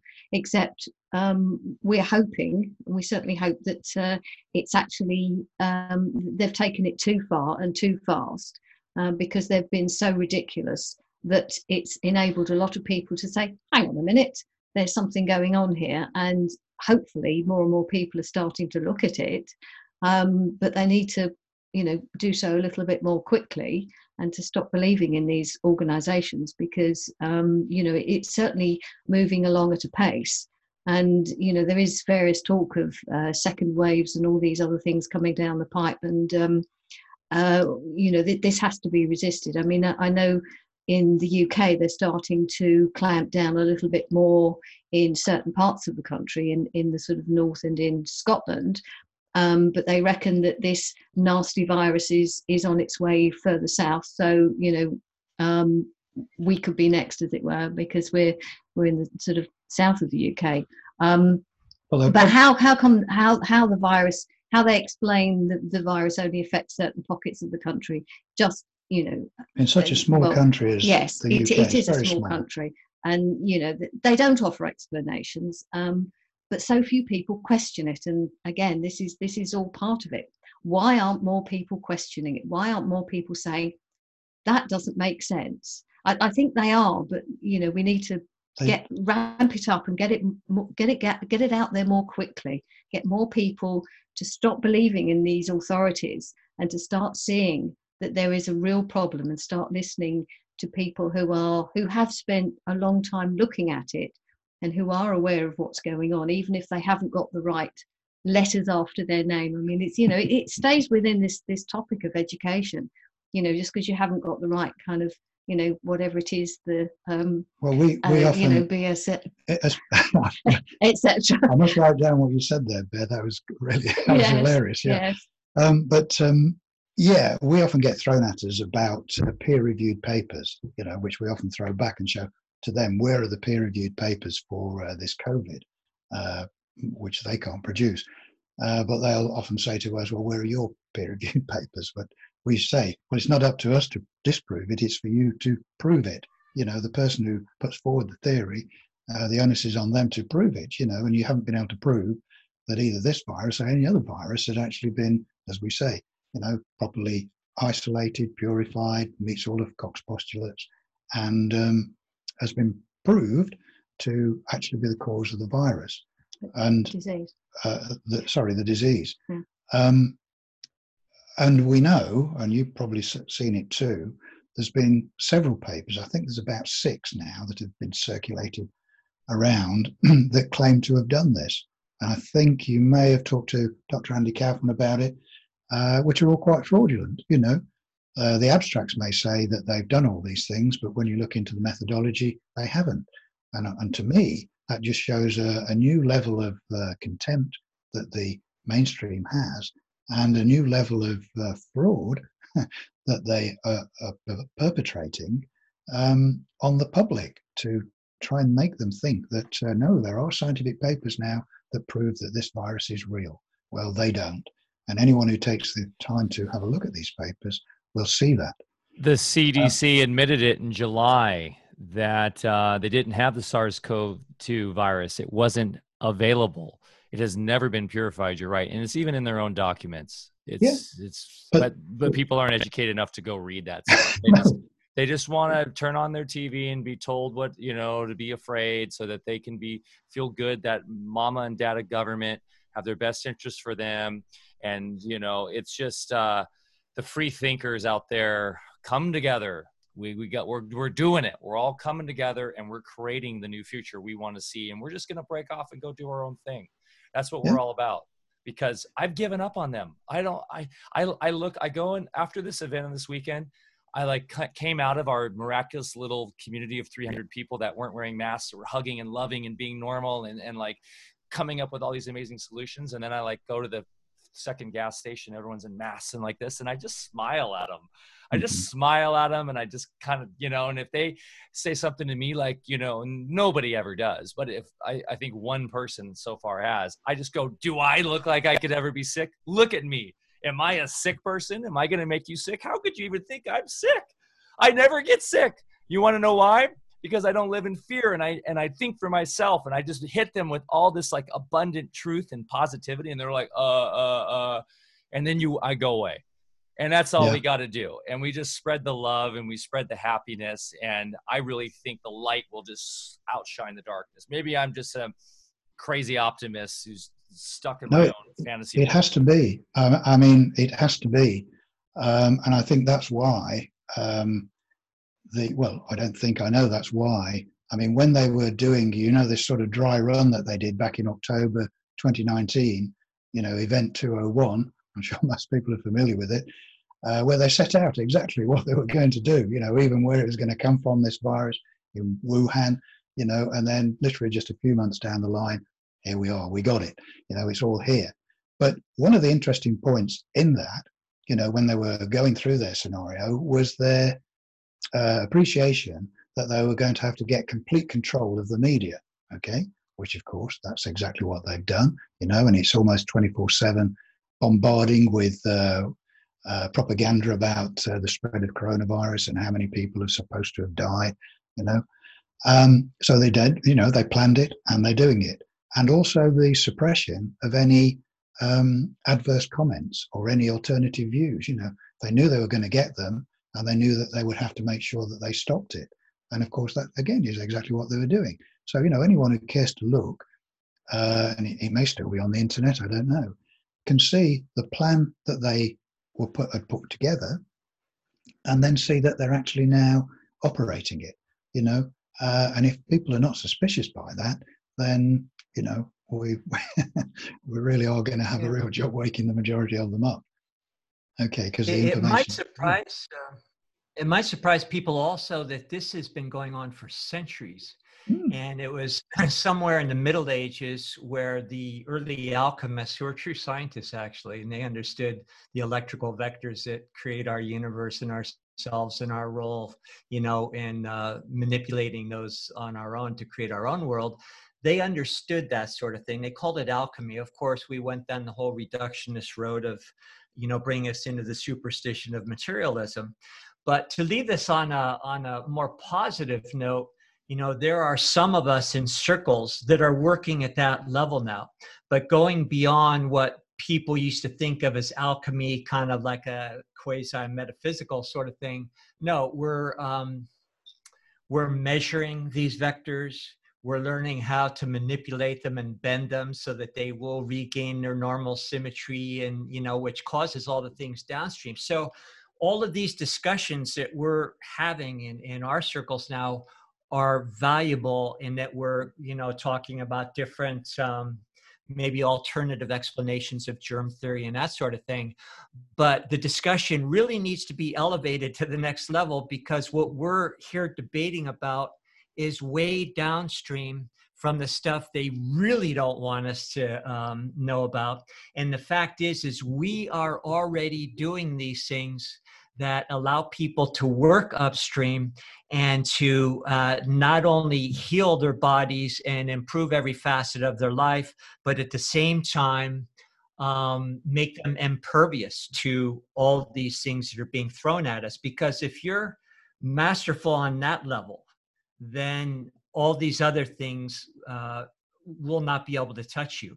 But if our, of course, belief system mindset is here on the ground where they want us to be, then we're sitting ducks. So there's a lot of positive things happening. Of course, when you get into those discussions, you lose even more of the population that says, wow, you're really whacked out. But the fact is we're not only doing it, we're proving it. And more people are waking up to this. And you know, what we're really into here is a spiritual war as far as I'm concerned. And these things that I'm alluding to in other areas of elevated science is we're now being able to measure what we used to call spiritual and technologically assist our ability to align with those so-called spiritual forces, so that now all these things that we're discussing, you know, that the doctors and the governments and everything doing, they just evaporate from the mist. And like Mike is saying, you know, he's not really vulnerable to a lot of the things as a regular population. Well, that's about to hit critical mass now. And I really think these people are on their last legs that are, you know, perpetuating all these mythologies, and they know it. And that's why they're doing very desperate things right now. So I think, you know, within that context, we can feel a little bit more positive, because man, if you look and, you know, everything that we're talking about here so far, it's depressing. And then you look at what they've done to our children, and oh, that's the next generation. Do we even have a chance? But yeah, we have more than a chance, and it's already happened. The cat's out of the bag. You can't put it back in. I agree with you entirely. I mean, I know you started to move more into the sort of metaphysical explanations of what reality really is and what we as beings are. And of course, many years ago, Dawn and I put a little book together, which is still around on the internet, about the nature of reality. And of course, we talk about the true level of reality. It's only a small book, only about 150 pages. So, because we condensed it down to make it easily understandable as much as we could.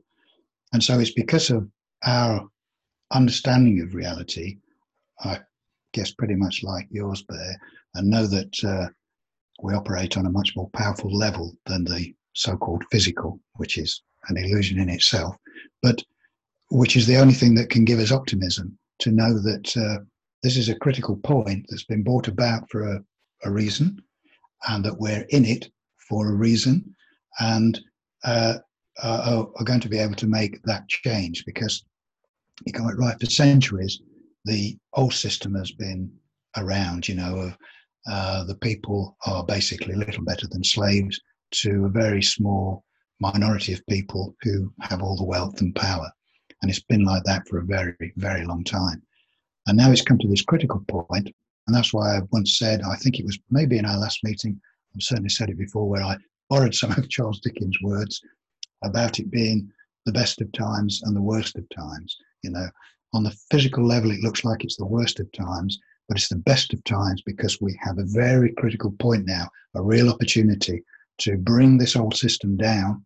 You know, and I'm not talking about some war or something. It's a non-violent way, but the system will collapse because of people like ourselves who know how this reality works and know that it all starts off in so-called consciousness before it seems to materialize in what we think of as the physical world. But that would need to go into much deeper levels, I think, probably for some of you listeners. But sharing the information with other people is part of expanding it out into what we see as reality. It's all part of helping everything improve. So, you know, we could stay within our own sort of unit and improve things, but you need to see it. You need to see it out there, as it were. I know there's you get caught up in language again, but it's all part of how we operate, and by operating in this reality, interact with other people, and so we want other people to share the same freedom that we're feeling. So it's sharing the information to help people share the freedom, if that makes sense. We work on multiple levels, as I'm sure you know that. You know, well, so that's what I'm saying. Yeah, and you know, because we work. I won't go into it too deeply, but we work on multiple levels, and because of these other levels that we know is our true nature, and it's the true nature of everyone. It's just most people don't realize it, so they don't know how to operate on those levels. But for the people that do, is where the optimism can come from, that this old world idea can change. I mean, in case anyone wants to look up, because when we wrote the little book about the nature of reality, we wrote under a pen name of NOR, so they won't find it under our name, but it is our book. But you still get it on Amazon if anyone wants to look into that. But it's nothing to do with the health as we talk about it in our big book. It is about the sort of true nature of reality, really, which is very different to what anyone thinks it is. It's, as we often say, it's stranger than you can imagine. The true nature of reality is stranger than you can imagine. And as people read the book, they'll see why we say that. So anyway, I digress slightly there. But I think really what we've been talking about is to, you know, help people break free from this old system that, as you say, has been going around for centuries, and it's long lost its usefulness, and it's time to break free from that and to be free, and to be free to be who we can and should and really are. So, you know, that was just my thought, really, that it's sharing the information to help generate that energy to make things change. It's explaining things in language that is in the kind of time and space, where we're talking about concepts that are really beyond time and space. So it's again the language thing. You know, we're doing our best with language. So. Well, it's magic. It's like the magic. Bear talks about alchemy, and with the electrical wavelength forces that he talks about all the time. It literally is how we think and how we use language, and through the education and through breaking away and just doing our own thing, we will start shifting the reality to this new paradigm that we want to see. And of course, that's what the black magicians, the controllers, you know, the system, they know what they're doing. They know why it's important to usher everybody into transhumanism and into the digital kind of box that they're doing, because they can just stymie that our ability to create our own reality. So it's not really a battle right now. It's just an awakening, and they're just trying to hold on, but it's, you know, it's ironic that their own systems are working against them, because here we are in their digital box, and we're using it to spread the information to counter it. And I know they're trying to censor, but the light, once again, they are they're at a huge disadvantage, because they're the darkness, and the light always outshines the dark. You just flip the switch on, right, Bear? So well, light is the positive thing, isn't it? You know, and darkness is just the absence of light. You know, darkness isn't a positive thing in itself. It's just the absence of light. So light will always win out. You know, it's like hot and cold, you know. Cold things is just the absence of heat. Heat is the positive thing. So it's just a little explanation. But so light will always win out. And I think these people who have been perpetrating these crimes against humanity, as you rightly say, Mike, they know this. You know, and that's why they're taking many of these panic-stricken measures, because they know this. They know that this is a great time of change that's coming, and we're right in it now. And as you say, they'll be losing their grip, and that's why they're taking these desperate measures of, you know, fraudulent scientific papers, corrupting the law, and all the other things that they get up to. So it's a sure sign that they know they're losing, and we just have to keep the pressure on, and we'll come out of it okay. Well, we'll come out of it into a much better place than we've had for hundreds, probably thousands of years. Yeah. The most remarkable thing I see is that we're all finding each other. You know, you guys are across the pond. I work weekly with people all over the world, and we're all got the same story. We're all getting to know each other. We realize that while we are transcendent beyond political or geopolitical boundaries.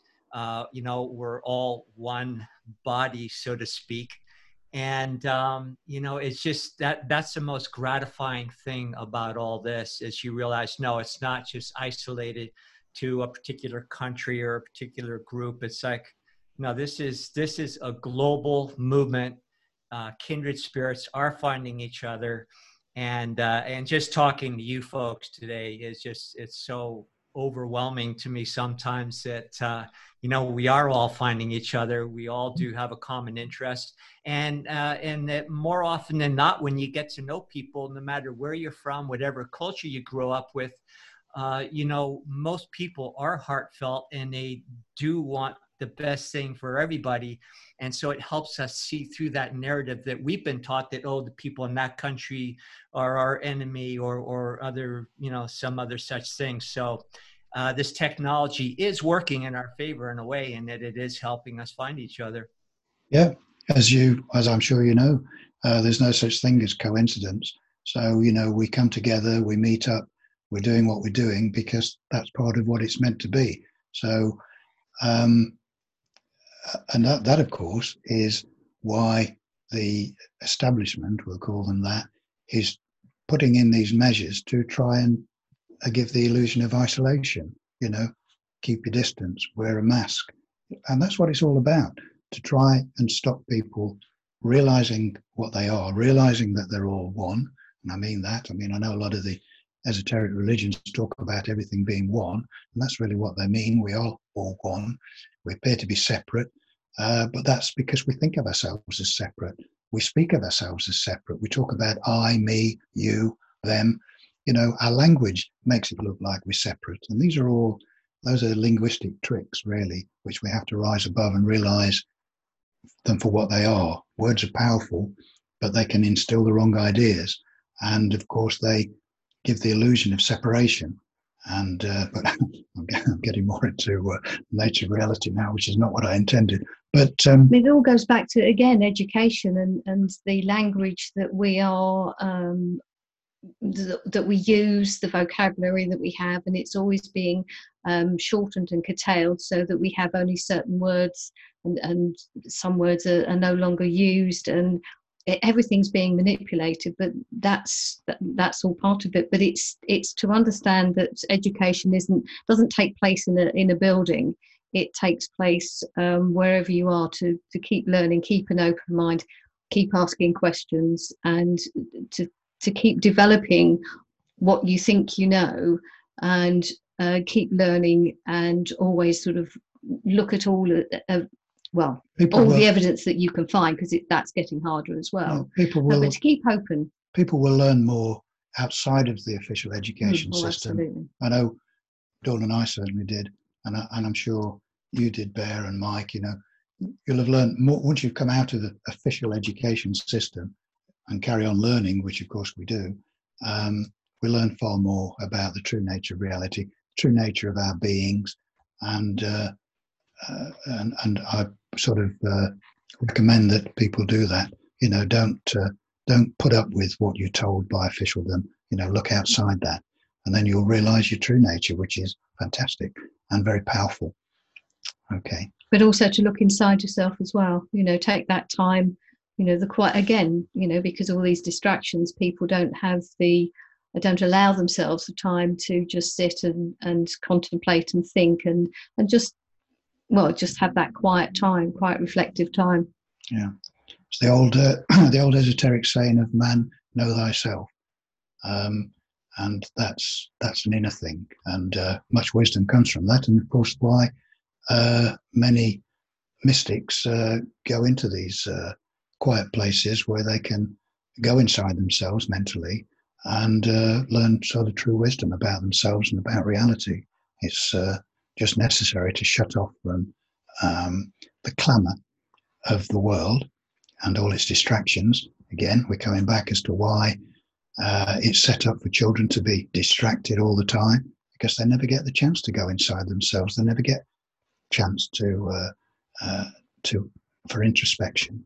And of course, that carries on into adulthood. So people never know who they are, and they're kept separate and think of themselves as separate. And that's a deliberate act. It's not accidental. So anyway, I can see that time is moving on.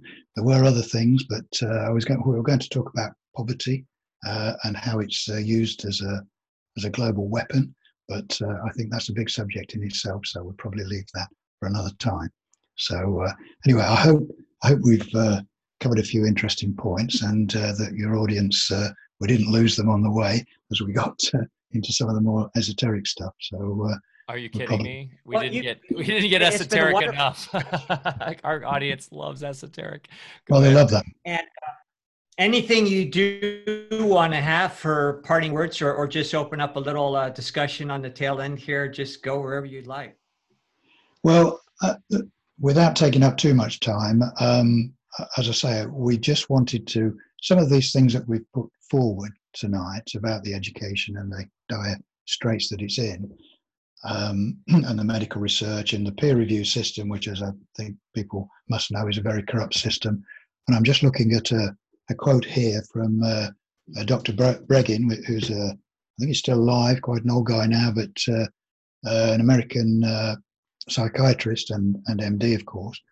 And he summed up the peer review system as it is now as just one more old buddy network, guaranteeing that critical viewpoints never see the light of day, while badly flawed studies supporting the establishment are rushed into print.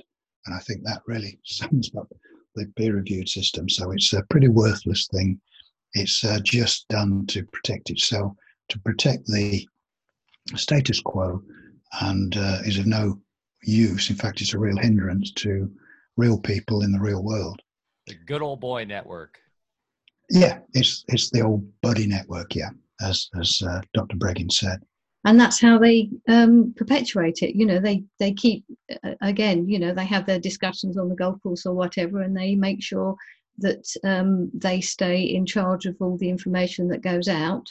But I mean, that goes back to how it was even set up in the first place. It was to make the medical establishment more of a profession, and so they set it up in a particular way, so it was all controlled, and so only one particular system was able to then become the medical system. They cut everything else out with the idea of, oh well, it makes it a profession, and that's the one that everyone follows, and that's the one that we all have to bow down to as the authority. But of course it was controlled right from the very beginning, as you know, with big money, the Rockefeller and the Flexner report. I mean, as people I'm sure know about. Yes, I'm sure. But as a closing thing on this, I would just like to say, really, we hope people will have a look at our website at whatreallymakesyouill.com, and we're always putting up articles there, so, and videos, of course, like this one. So if people are not too bored with us, they can listen to what we say.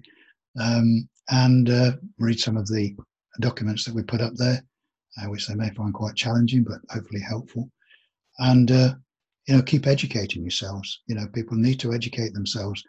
You know, we do hope people keep buying our book. There's a lot of information in there that will help set them free from the medical establishment, the medical dogma, and so they can see the real reasons of what's happening with this whole fake pandemic. You know. We sort of move into the latter part of the book. We move into sort of vested interests and how this thing's set up, and so we hope people will take advantage of that. We spent many years doing it, so that you don't have to. It's as simple as that, really. So yeah, but look outside yourself and inside yourself, as we've been talking about tonight. You know, truly get to know yourself, realize what you really are, and together we can overcome this travesty that's being perpetrated and set everyone free. And that's really the aim of it. Brilliant. Yeah, well, thank you so much again. You know, we could go on, and I'd love to talk to you guys all day. And I see we definitely, I know I want to, you know, be able to chat again with you guys. So you're welcome anytime. And, thank you. But thank you. Wonderful discussion. Always great to connect with you. Keep up the great work. And Mike, maybe if you could say something into the mic while you're holding their book up, so that gets into the permanent recording there. And yeah, so the book's fantastic. It's actually a very pleasurable read for how dense you would think the material is, but Don and David do an amazing job of really making it a fun read. It's so well researched, and it's just it's a great gift. Christmas coming up. You can actually go to alphavedic.com/book list, and it's on there so you could support us and them at the same time. Now it is through the evil Amazon. If you want to try something different, and I don't care, we won't take the commission. It's still going to be buying from them. There is another, I put it here in the chat, and I've already lost it, but I will. Oh, geez, there's an alternative. It's a bookstore out of Portland that has a lot of stock, and I'd have to see if you guys are in there or not. But there are some alternatives to Amazon for buying books. And I'm going to start looking more into that, because that just plays more into what we're talking about, right? Which is not supporting the big corporate oligarchs. So we did find that surprised us really, that if you look for online bookstores, there's quite a few of them come up, and you can buy our book through. So I just recommend, if someone doesn't want to buy it through Amazon, have a look, just type in online bookstores and have a look, and then choose which one you fancy and buy it from them instead. It's available. So if you go to pals.com, which is Pals Books, and I think they're out of Portland, you're in there. So there's an example of doing it through a local books. I mean, it's a huge, massive bookstore, but they have it right there for $35. Guys, that's cool. That's really cool. So yeah, I mean, we have our book list on Amazon, but I'm actually contacting Pals, by the way, Bear, to see if we can start using that, going through them instead as an affiliate. And they're not even taking any more affiliates right now. I think a lot of people are on that same tip, but I'm going to try giving them a call again. So I would love to get off Amazon altogether. And I know Amazon's convenient because it's prime shipping and everything, but we got to stop playing into convenience, as it's just, that's how the slavery works. They just make everything convenient so that you give up your rights, and which is what's coming down the line, where essentially they're going to have it. So you're going to give up all your debt in just in exchange, you just give up all your private rights, all your private property, your rights. You have to get the vaccine, but you'll be debt free. That could be coming down the line. There's a leaked document out of Canada that Curtis Stone dropped last night, that a friend sent to him from the Prime Minister's office, saying that's the plan moving forward, is they're going to do kind of like a debt jubilee, but in exchange for that debt release, you're going to be signing away all your private property, and you'll have to get the vaccine. And those that don't will be put in isolation camps. And this is supposedly sent from the Prime Minister's office to him, from a leaked someone that we're not going to go with it. So anyways, I don't know how true that is. You can look up. Curtis was was talking about that last night with Owen Benjamin. So pretty interesting times, guys. So stop buying into the convenience. It's not worth it. If it means I get to hang out with people like yourselves, I'll put myself in the isolation camps instead. Quite right. Yeah, we'll have fun. Yeah, exactly. Yeah, play some. We get a movement going. They'll regret it if they play do that. Some liar's dice. Okay, guys. Well, hey, thanks so much for joining us today. Hey, thanks everybody out there. Massive shout out to King X Club, Solar Man, Alive Inside for the donations on DLive. We love and appreciate you. Yes, Nasara is a honeypot. Sorry, Russ. But if you guys resonated with this talk, please follow us on, just go to alphavedic.com, join our mailing list. All of our stuff's on there. Go to whatreallymakesyouill.com. Is that right? What was the website again? Yeah. Whatreallymakesyouill.com. Yeah. Whatreallymakesyouill.com. Please support David and Don. They're doing amazing, amazing work.